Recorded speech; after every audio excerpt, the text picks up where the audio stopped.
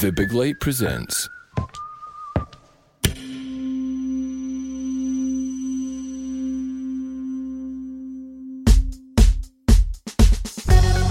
Hello, I'm Sean McDonald and you're listening to Blethered on the Big Light Network. My guest is Claire Burry from Refugee. Recorded in front of an audience of pupils at Strathaven Academy, we discussed the formation of the charity Refugee, which offers support to asylum seekers and refugees in Glasgow and further afield. Claire explains just how they help those in need. We discuss Schrödinger's Asylum Seeker, and you'll hear some great questions from some of the pupils, plus a phenomenal music performance from Nina and Matthew. That's seriously worth waiting for at the end. Nina has got an incredible voice and is definitely one to watch. A special thanks to Miss Ingalls and all the brilliant staff for having me at the school and for organising everything. This episode is brought to you by debt experts Don't Fret About Debt. If you're struggling with debt and you would like a free chat with an impartial advisor to discuss your options or to see how you can lower your monthly repayments towards debt, then visit don'tfretaboutdebt.net/blethered. You can also listen to my episode with Don't Fret About Debt Senior Debt Advisor Tommy Gallagher, where we discuss taking back control of your debt and the various solutions available. Don't Fret About Debt offer all statutory debt solutions in Scotland, helping you to make an informed choice. So take the first step to dealing with your debt today. Free advice is also available from the Money Advice Service. If you enjoyed this episode, feel free to share it. Cheers.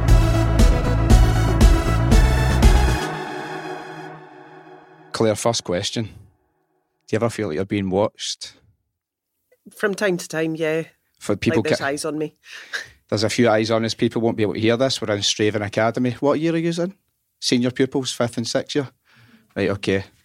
So they're going to be listening in. If you get anybody get questions or anything you want to ask, somebody must have something at the end.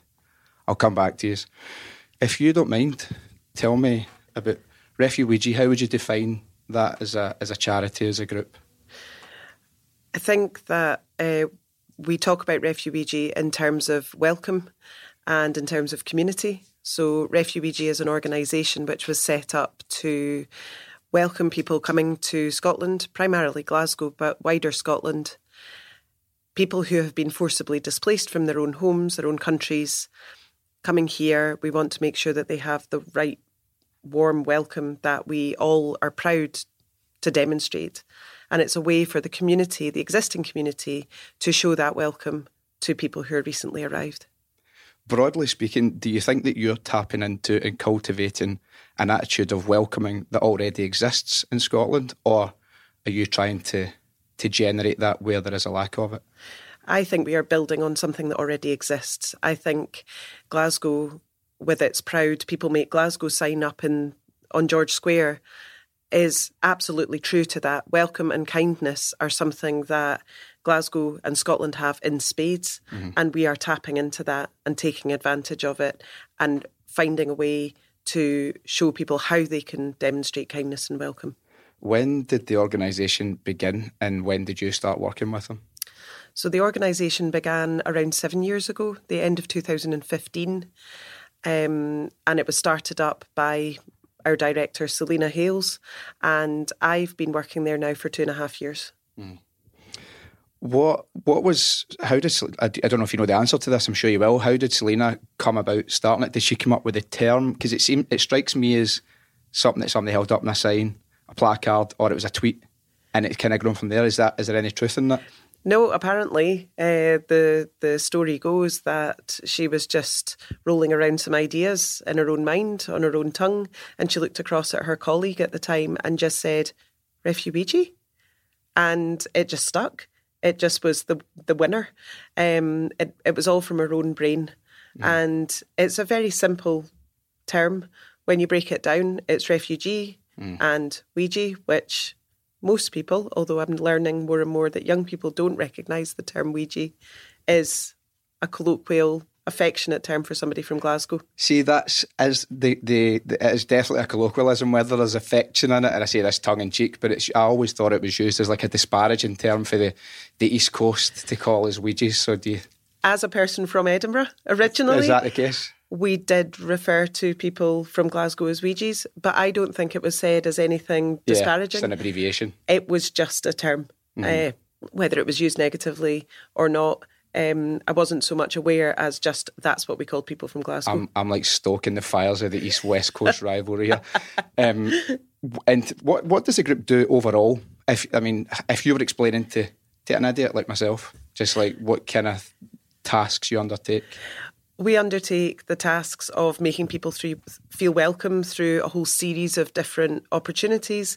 So the first thing that we will do for anybody who's just arrived is we will make them feel welcome with one of our welcome packs. Mm-hmm. So a welcome pack contains some Scottish items to let people know who we are and what we think is traditional about us. So usually iron brew or shortbread, occasionally a tartan scarf. Your diabetes starter pack, right? Absolutely, diabetes starter pack. But we also include toiletries, including a toothbrush and toothpaste. Well, there you go. Because at least we can keep people's dental hygiene tip-top if we're feeding them full of sugar.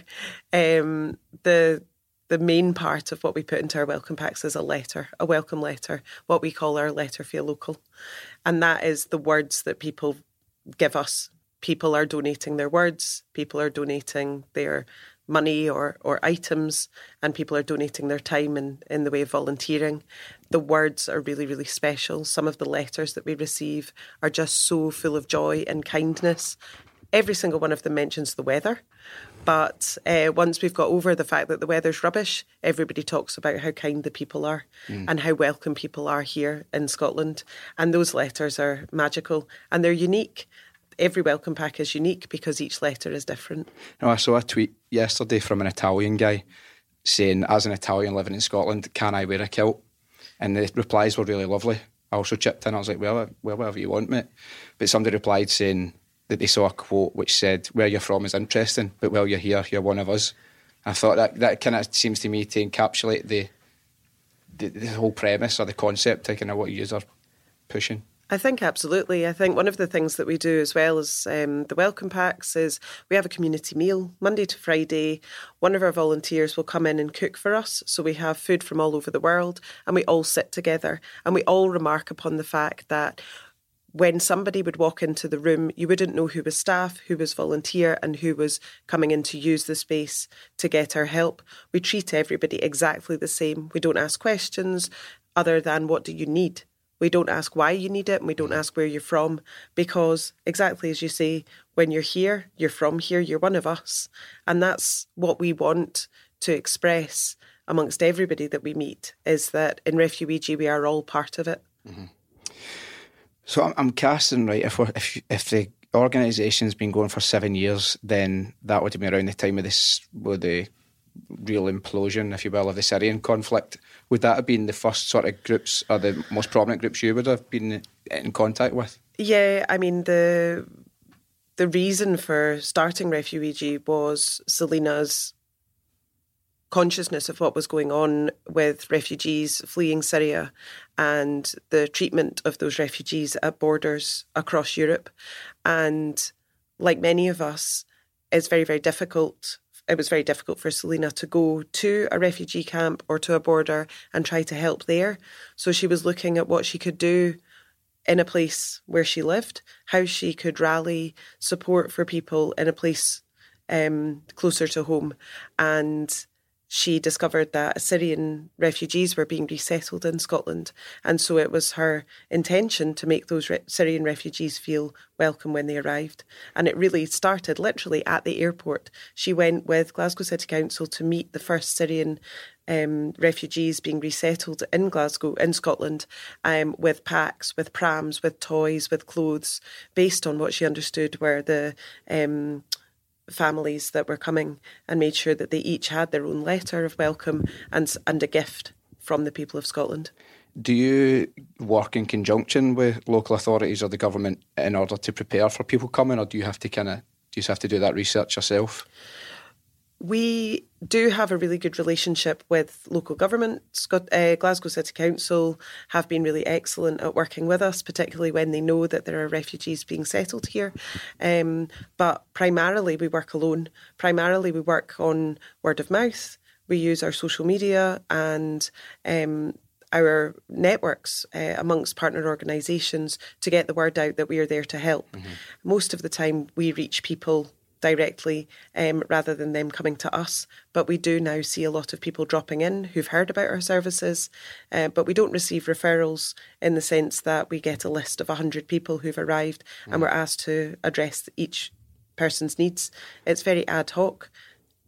If I was going to ask about the impact it has on people, but there might be somebody sort of going, I want to know how I can help, how I can get involved. How do people get involved? I suppose let's list social media. Is there a physical premises, and how can they help? So social media, we have Twitter, Facebook and Instagram. Each of them is just Refugee. In terms of our offices, we have an office in the city centre. People are welcome to drop donations off at those city centre premises, and we also have some donation drop-off points, a couple in the south side of Glasgow and one in the West End. And the other way that people can help is through volunteering. So our website, www.refugee.co.uk, has an excellent list of activities that are going on and ways that people can get involved. And volunteering is one of the ways that we encourage people to get involved, and people can sign up to volunteer through our website. Excellent. Now, for the people who first came, I think there was Syrians get sent to Rossi. Mm-hmm. Which I think is really funny. It's like a bit of a, not, hold on, by the way, to all yous in the class listen, I don't think it's funny that they were fleeing like hellish conflict. I just think it's quite a juxtaposition of Syrians being in Rossi. 7 years on, one of them's got a barber shop, I think, if I'm going by memory. They've kind of integrated well into the community. I think they've been welcomed. Have you been able to sort of reflect on their personal journey, and does that then solidify your desire to keep doing it because you've seen it start, middle, and then a sort of continuous end point? I think what solidifies our will to keep going is not how successful people's journey is once they're here.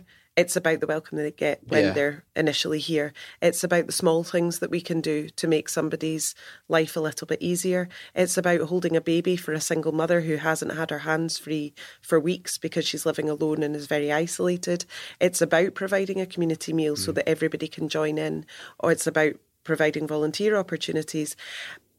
Of course, we love to hear the positive stories about the way that people have integrated and settled here. And I know I was speaking to a school in Bearsden last week. Apparently, one of the businesses that was started in Rossi was a bakery. The bakery's now expanded, and they've got a second bakery in Bearsden. Wow. So that's a real success story. But we don't always get to hear about that because a lot of people's successes are small things, not things that are in the public eye. They can be things like being able to have another child, or just being able to get a job, or feeling part of a community. So we've really emphasised the small things that can make a difference rather than the bigger outcomes, the positive destinations that people can achieve. Integration, of course, is so paramount. We want people to feel part of the community and remain here, but it's the little things that make the journey there possible.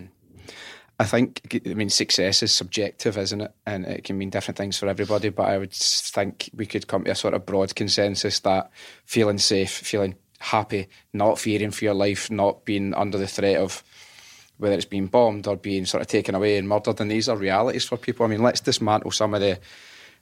I think there are misconceptions, and I think there are just false narratives that are pushed. Let's go through a few. We talked about this on the phone the other day. Schrödinger's immigrant. Schrödinger's immigrant is one of my favourite memes that I've seen. The concept of Schrödinger's immigrant is that they are simultaneously taking our jobs and taking our benefits. Yeah. So the idea is that it's a lose-lose situation for anybody who is coming over here seeking sanctuary, that they are considered to be stealing from us one way or the other. Mm-hmm.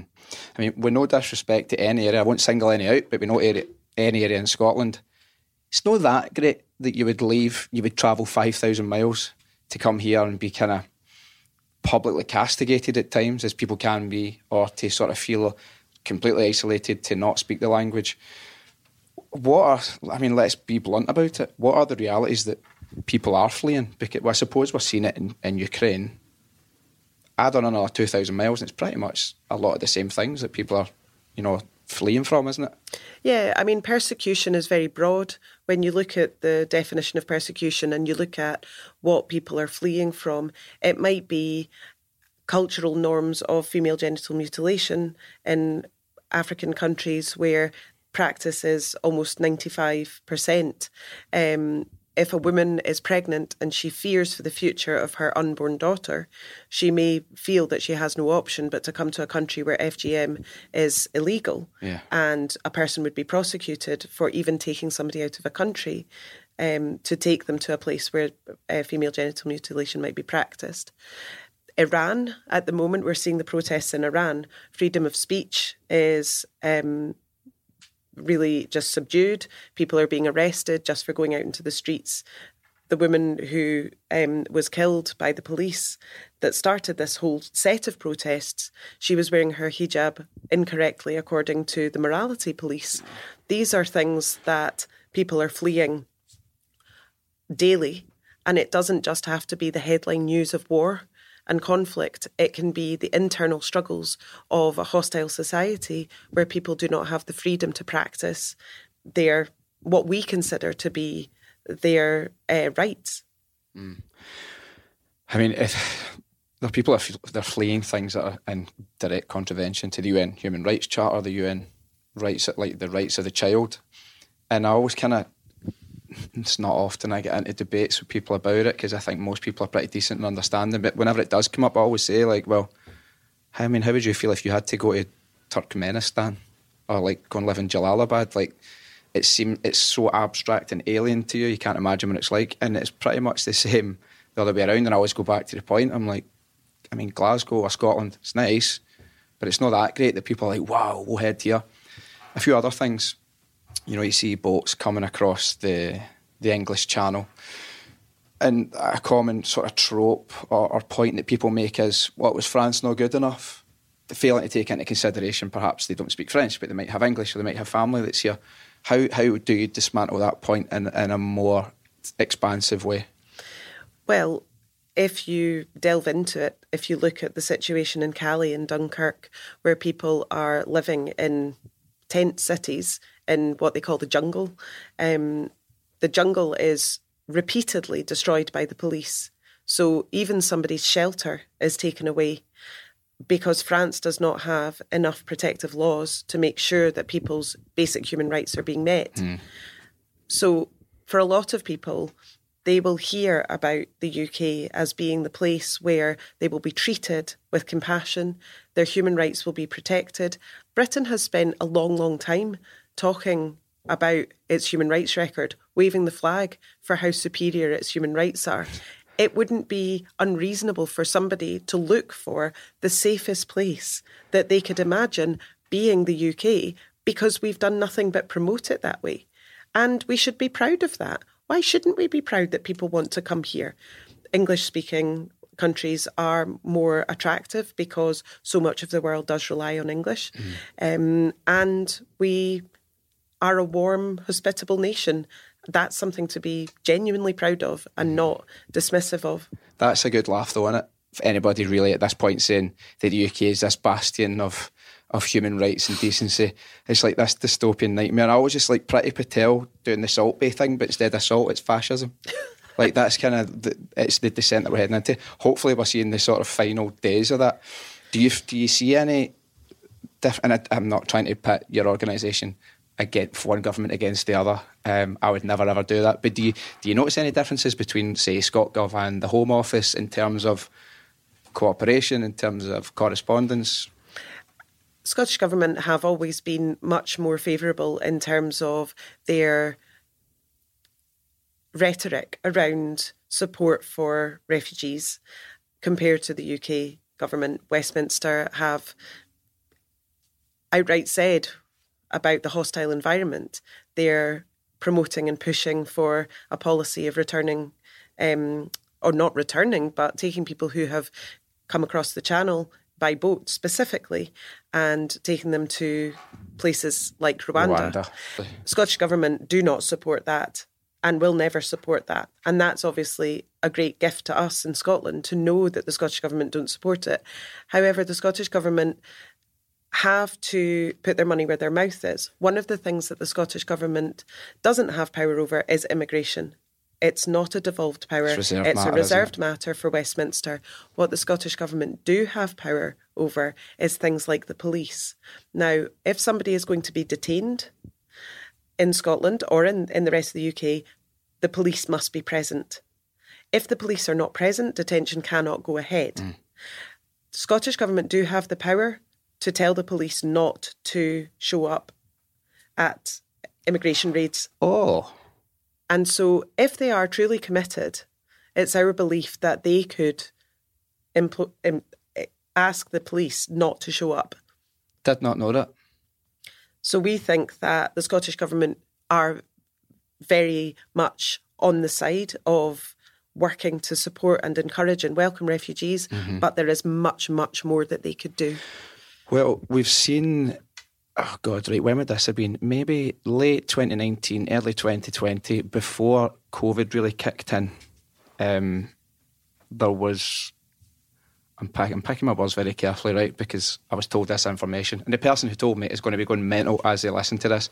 But they were basically looking at early trials of decriminalisation of drugs, and that's something I've spoken about with Peter Crykant, the guy who's leading the charge for the mobile consumption rooms for people, or remote consumption rooms for people to consume drugs in a safe way and not be criminalised, and therefore to treat it as a health issue as opposed to criminal. And I think it looked to be going ahead, and then I'm pretty sure it was Priti Patel, or it was the Home Office anyway, were just like, nah, that's not happening. But now the Scottish Government, as we know, quite recently have taken they've come as close to decriminalisation as is possible. I think where the Lord Advocate basically said, this is how we're going to kind of deal with these matters, and people will be referred instead of just being totally criminalised.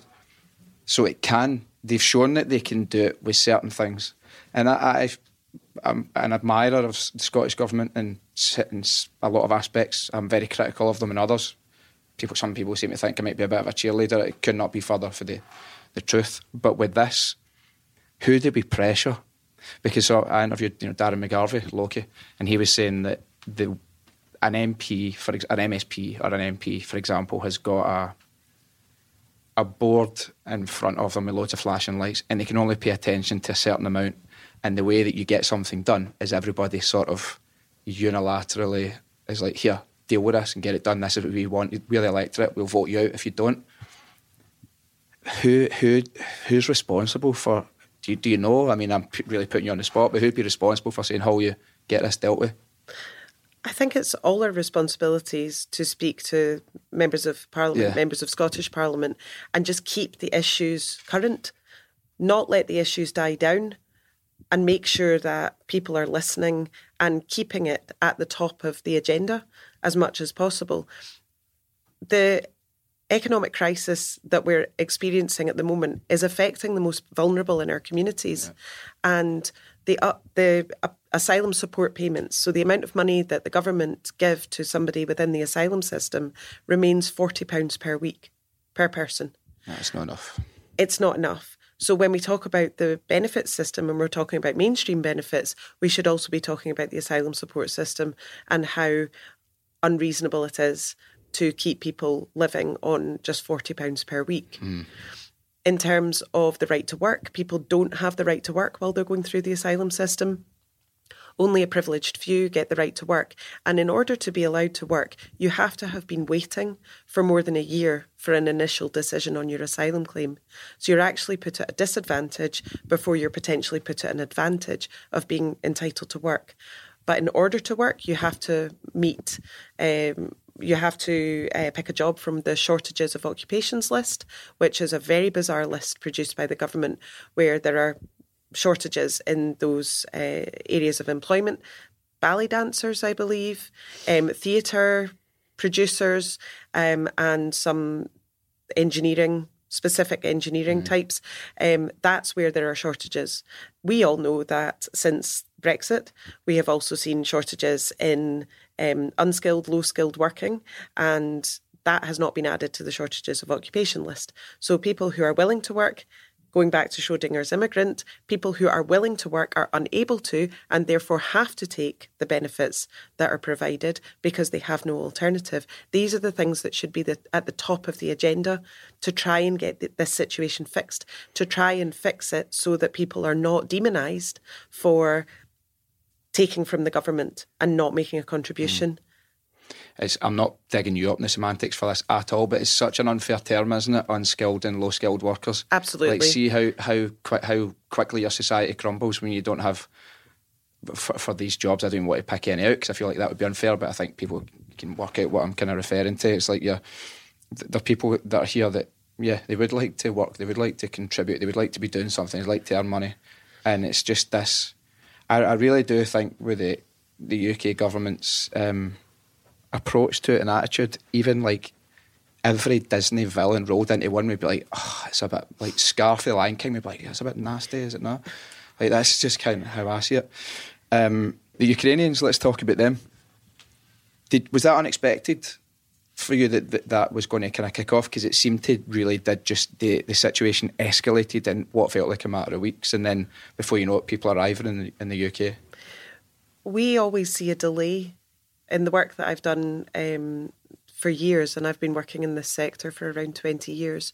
There's always a delay between what you see on the news and what actually happens in terms of people arriving here in Scotland. So in February, we began seeing in the news what was going on in Ukraine, and we were anticipating the increase in the number of people arriving into Scotland. And it wasn't until about May or June before we actually began seeing people arriving.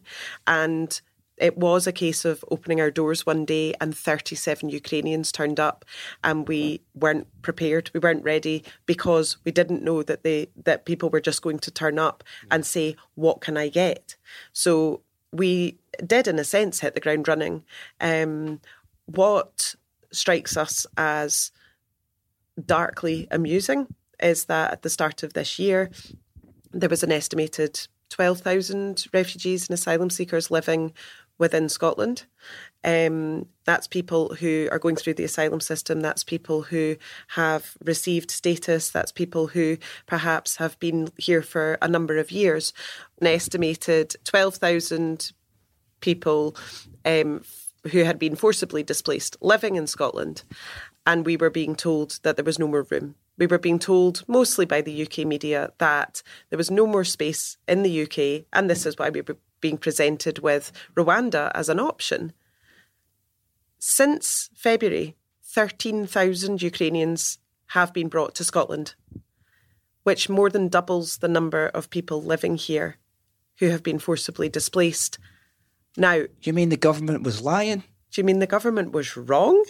I don't believe you. No way. I know it's hard to believe that the government would ever say something to us to spin us into a frenzy that we needed to do something about this situation. So the difficulty is that there is a housing crisis. There aren't enough homes for 13,000 additional people when we are now seeing people living on cruise ships. There are people living in hotels. There's one round the corner from my house. Is that the one at Braehead? Yeah, that's not on. No, not on. In fact, right, sorry, it's boring, right? Sidetrack, but do you know at the Erskine Bridge, there's a hill behind it, right, called the Humphrey? Right. And I walked up it, and as I was walking, I was like, is that a cruise ship coming down the Clyde? And I thought either it's going in for repair, or there's going to be some pissed off holiday makers like, sorry, why are we going to Govan? But then I thought, or it's going to be refugees. And then that day, so I would have heard it would have been Selena on the radio, and I commented, no, she was on STV, and I commented on it, and I was like, good for her. I went, but wow, she like eviscerated the government on that, the Scottish government, and I thought it was fair comment. Like, you can't have people living in wee daft cabins. You can't have people living in cabins in a dock where there are no facilities. No, there's no infrastructure. Where do those kids go to school? How do people go to the shops? How do people move about safely? Who controls who goes on the ship in terms of making sure that people on the ship are safe? If you control who goes on the ship, you're also controlling the movements of the people living there. So you are monitoring who is going on and off, and you're keeping checks on people. You're giving them no independence and no freedom, and people living there are being given 3 meals a day and £8 a week to live on. how are you meant to live on 8? It is actually impossible, I think.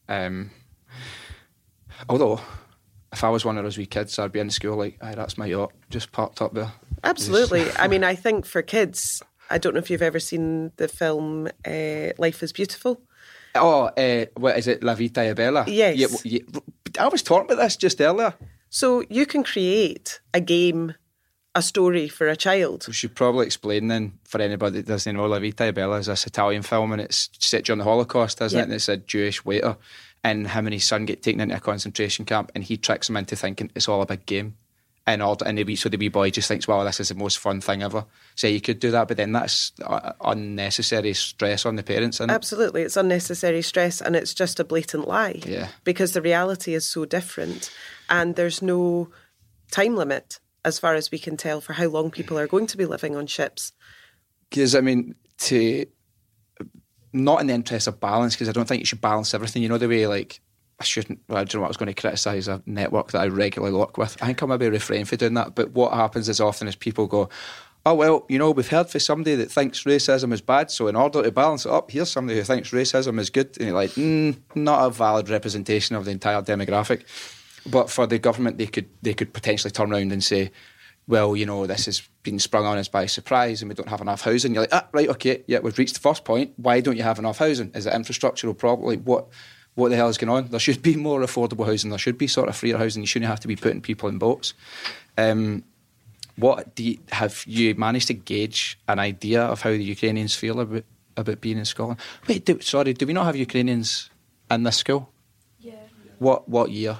There's one in 5th year, and wow. there are... And there's 2. And sorry, I'm just going to come over and speak. I feel like Paddy McGuinness. Like, what's your name? Where'd you come from? What is your name? Emily. So can you just give me a wee idea of what it was like when the kids kind of joined, and did you do anything to specifically welcome them? Yeah, so in our year there's also a Syrian refugee, and I think because it was only a couple of months after Omar, the Syrian refugee, joined, I think it was a lot easier for our year to sort of be inclusive. I think especially living in a small town, it can be quite difficult for some students to be open-minded. But all in all, I think it was a really positive experience because it got more students like politically involved and watching the news and thinking more about respect and how to respect other students. What a fantastic answer, and you seem like a lovely person, so that is great. So what has the sort of how have they felt? I know that's like you can't speak for 12,000 people, but the people that you've engaged with. We have heard from people how difficult it can be to get the basics. It can be difficult for people to feel dignified. Getting your child ready for school in a small inside cabin on a cruise ship must be absolutely exhausting, mentally, physically exhausting.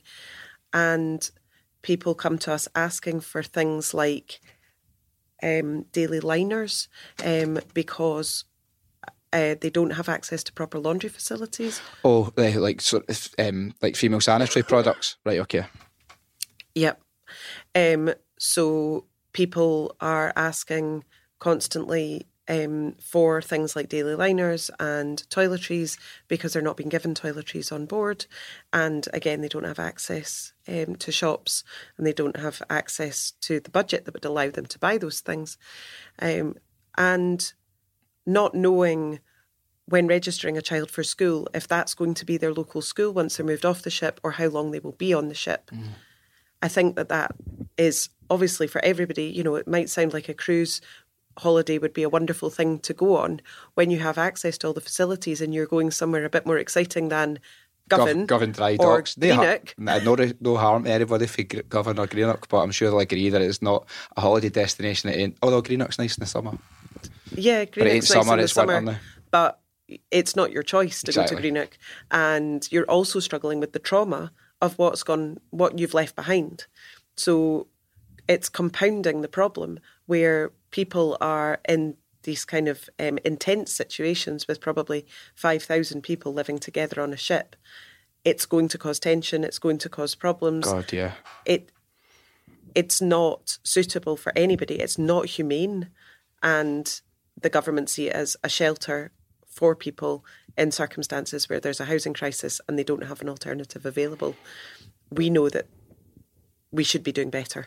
I mean, it's for the long haul, isn't it? Because even if I almost called it the Russian-Ukrainian conflict, that isn't what it is. It's a Russian attack and aggression on Ukraine. But even if that shows signs of ending, or if there's some sort of overthrow of Vladimir Putin, it's not as if they're going back to, a lot of these places are obliterated. And it's not being hyperbolic to say that. I think a lot of the places have been decimated to rubble, so they are going to be here for the long haul. Yeah, and I think that everybody who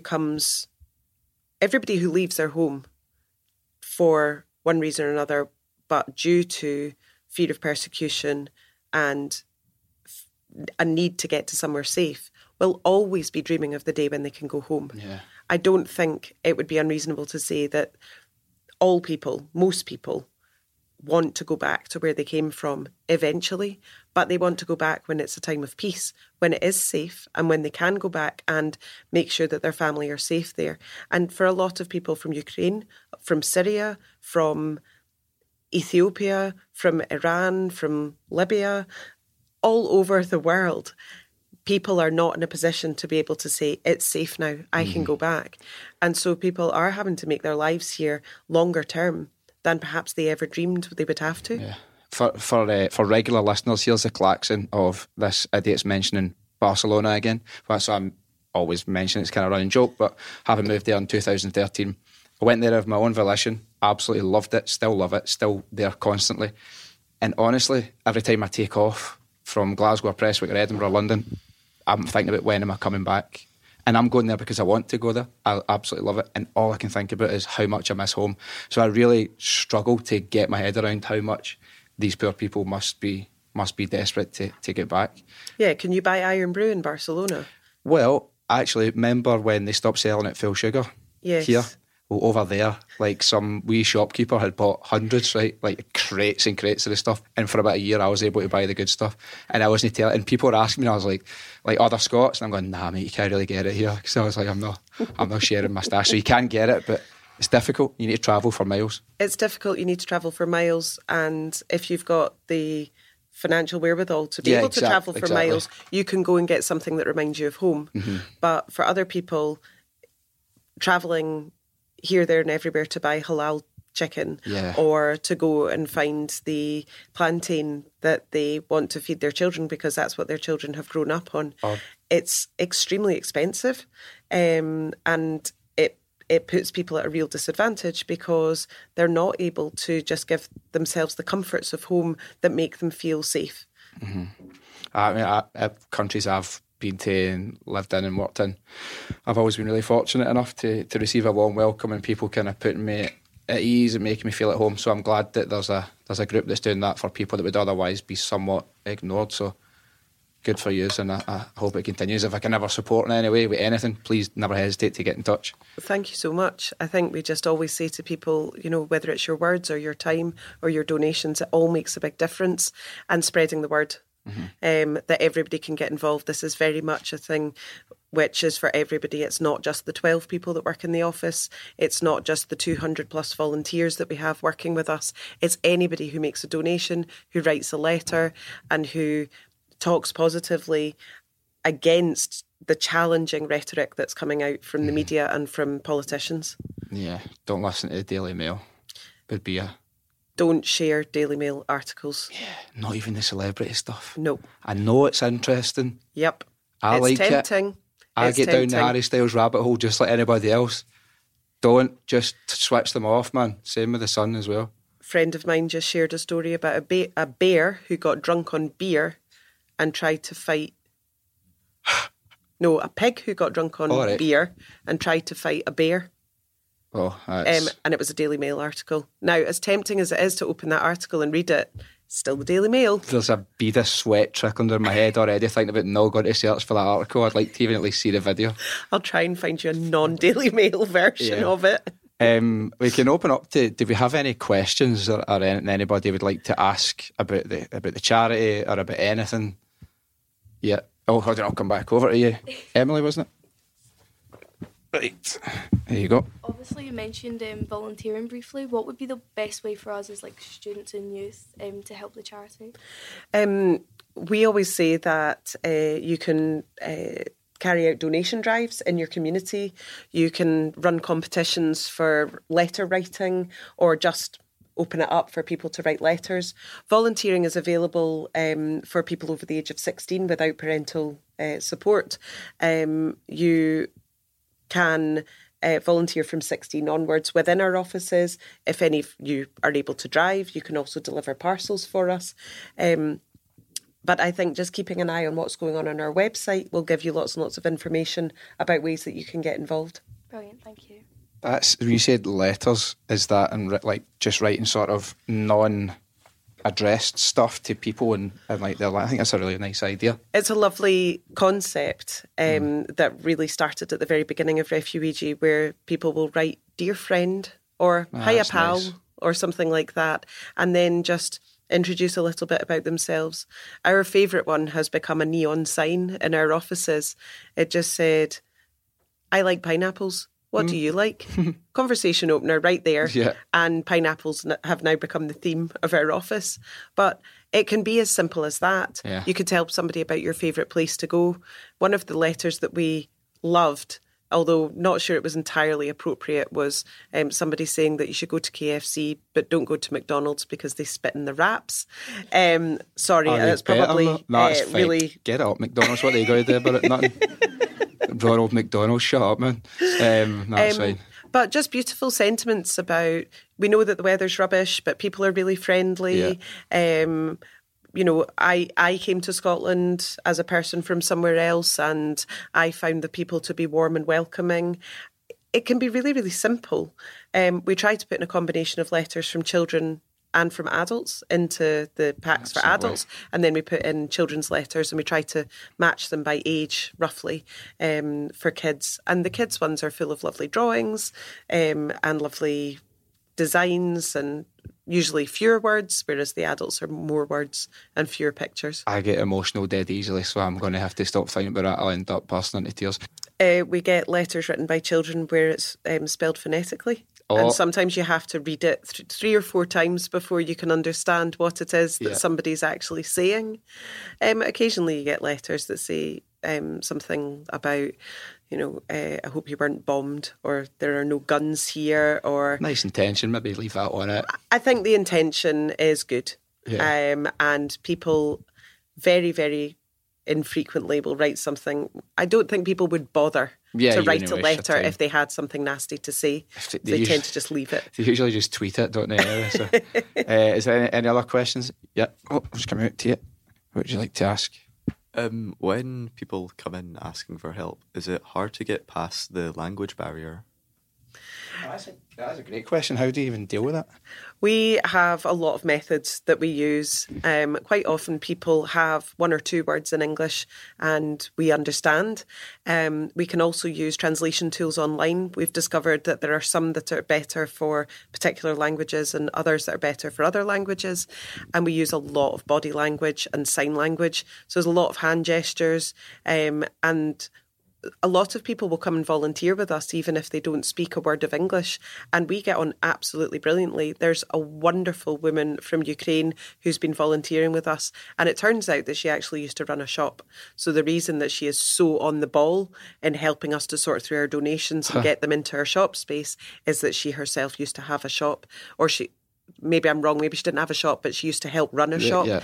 And so without the language, we can just direct people using hand gestures and sign language.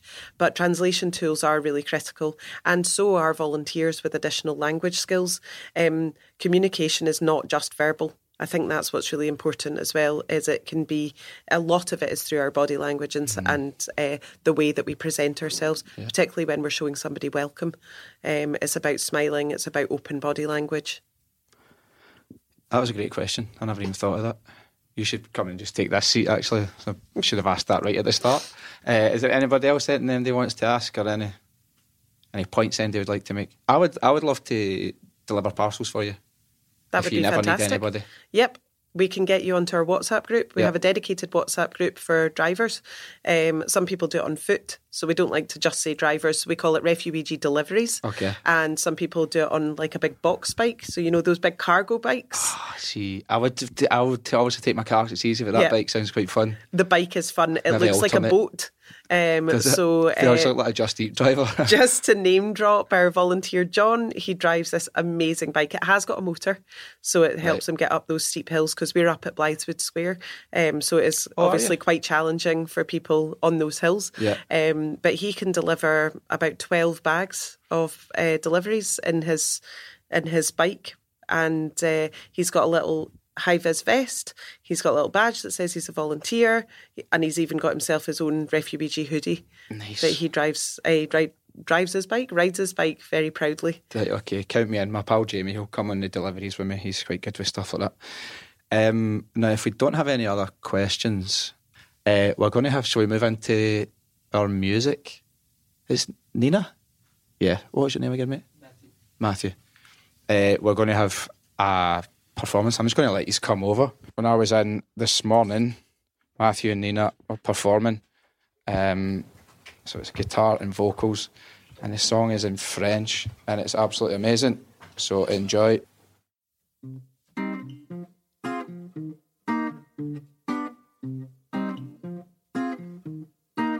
On me dit souffrance, pourquoi ces chaînes tout commence? Je ne suis qu'en état sans potence.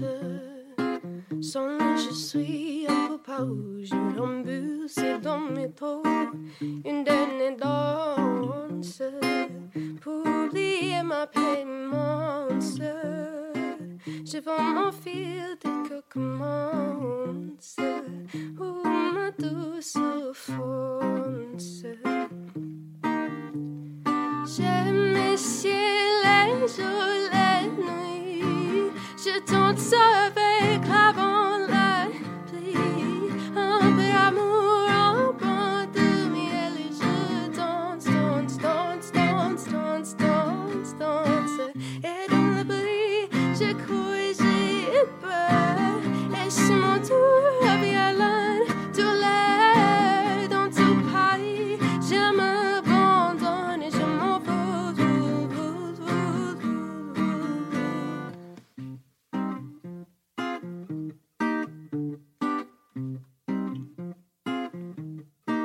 Quelle espérance sur ces chemins et ton absence. Je veux t'aimer sur toute ma vie, ni qu'un déco qui est plus vide de sens. Oh, j'aime les ciels, les jours, les nuits. Je danse avec l'avant la pluie. Un peu d'amour, un peu de miel. Et je danse, danse, danse, danse, danse, danse, danse. Et dans le bruit, je cours et j'ai peur. Et je m'entoure violent de l'air. Dans tout Paris, je m'abandonne et je m'en vais.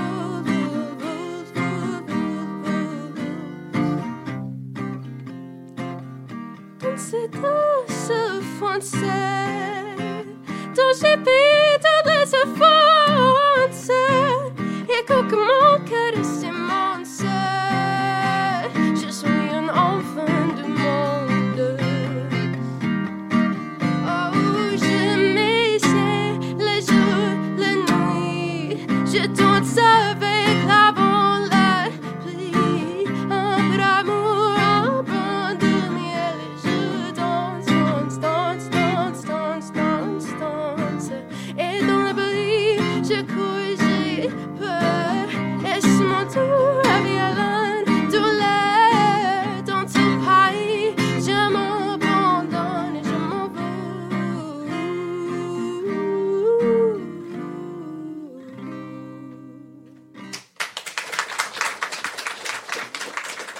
That is absolutely incredible. That's the second time I've heard that. Absolutely amazing. I cannot even possibly follow that, so I'm not even going to attempt to. So just I'll give you that, just one sec. Just want to say thank you for sharing so much of your insight. Thank you. Thanks so much for having me here. Thanks for the questions from the pupils at Strathaven Academy. It's always my pleasure to come and talk to people about the work we do, to help people understand how everybody can get involved. And I think that I know that the school have raised some donations and collected things that I'm going to be taking away in my car today. And it will make a difference. It does make a difference. The direct impact is that we will be able to make more welcome packs for people coming through our doors over the next weeks and months. And so every bit helps. I sound like a big supermarket chain, but it really does make a difference. Whether it's something small like a bottle of shampoo, whether it's a letter, and whether it's volunteering to come and do some deliveries. Yep, Sean, I will definitely do that. I will hold you to that. Honestly, tunes on in the car. I'll have a time of my life. Excellent. You will have the time of your life. Everybody who does deliveries for us gives us such positive feedback about the happy smiling faces, about people when they get a little bit lost in an area. Somebody will say, oh, are you looking for so-and-so? Oh, they're along there, or I'll take their package in. There's just a really good feeling about the whole thing. Right, well, I'm looking forward to it, so count me in. So thank you again. Thank you to the senior pupils, Strathaven Academy. Thank you to our incredible music duo. Like, surely you two are going to be on it Transmit or something in the next couple of years. If you are, I'll be taking credit for it. Thank you to Miss Ingalls for sorting everything out, and thank you for listening. And as always, we'll be back with another episode of Blethered soon. Cheers.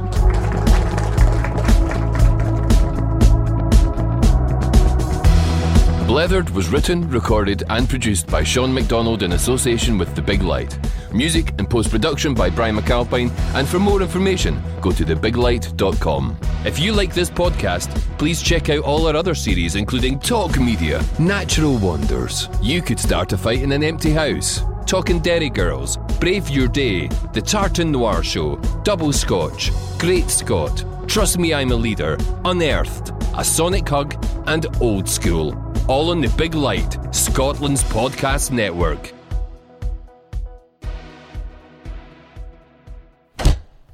From the Big Light Studio.